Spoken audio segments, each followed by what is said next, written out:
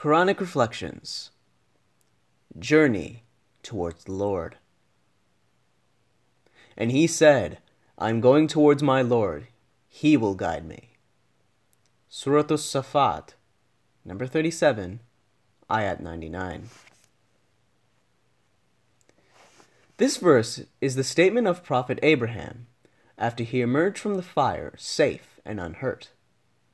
He decides to migrate to another place and tells the people that he is traveling towards his Lord, who will guide him. Abraham is focused and goal-oriented.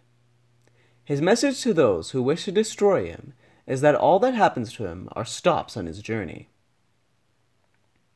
Going towards God is a spiritual journey. It is the purpose of life in this world. All human beings are on a journey with the destination being return to God. Amir al-Mu'mineen Imam Ali talks about this journey in Nahj al-Balagha. The example of those who have understood the world is like those travelers who, being disgusted with drought-stricken places, set off for greenery and a fruitful place. Then they endure difficulties on the way, separation from friends, hardships of the journey, and unwholesome food in order to reach their fields of plenty and a place of stay.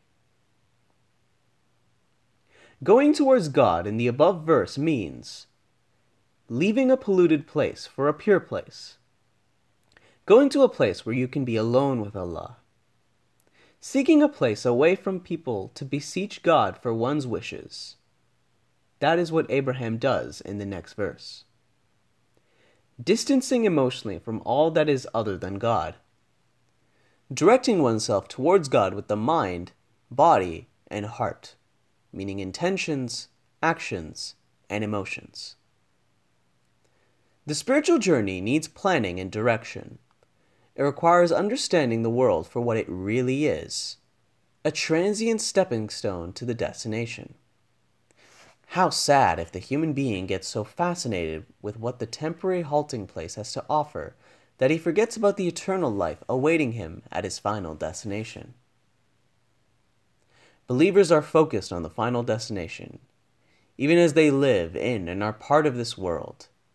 Imam Ali says about them, if there had not been fixed periods of life ordained for each, their spirits would not have remained in their bodies, even for the twinkling of an eye.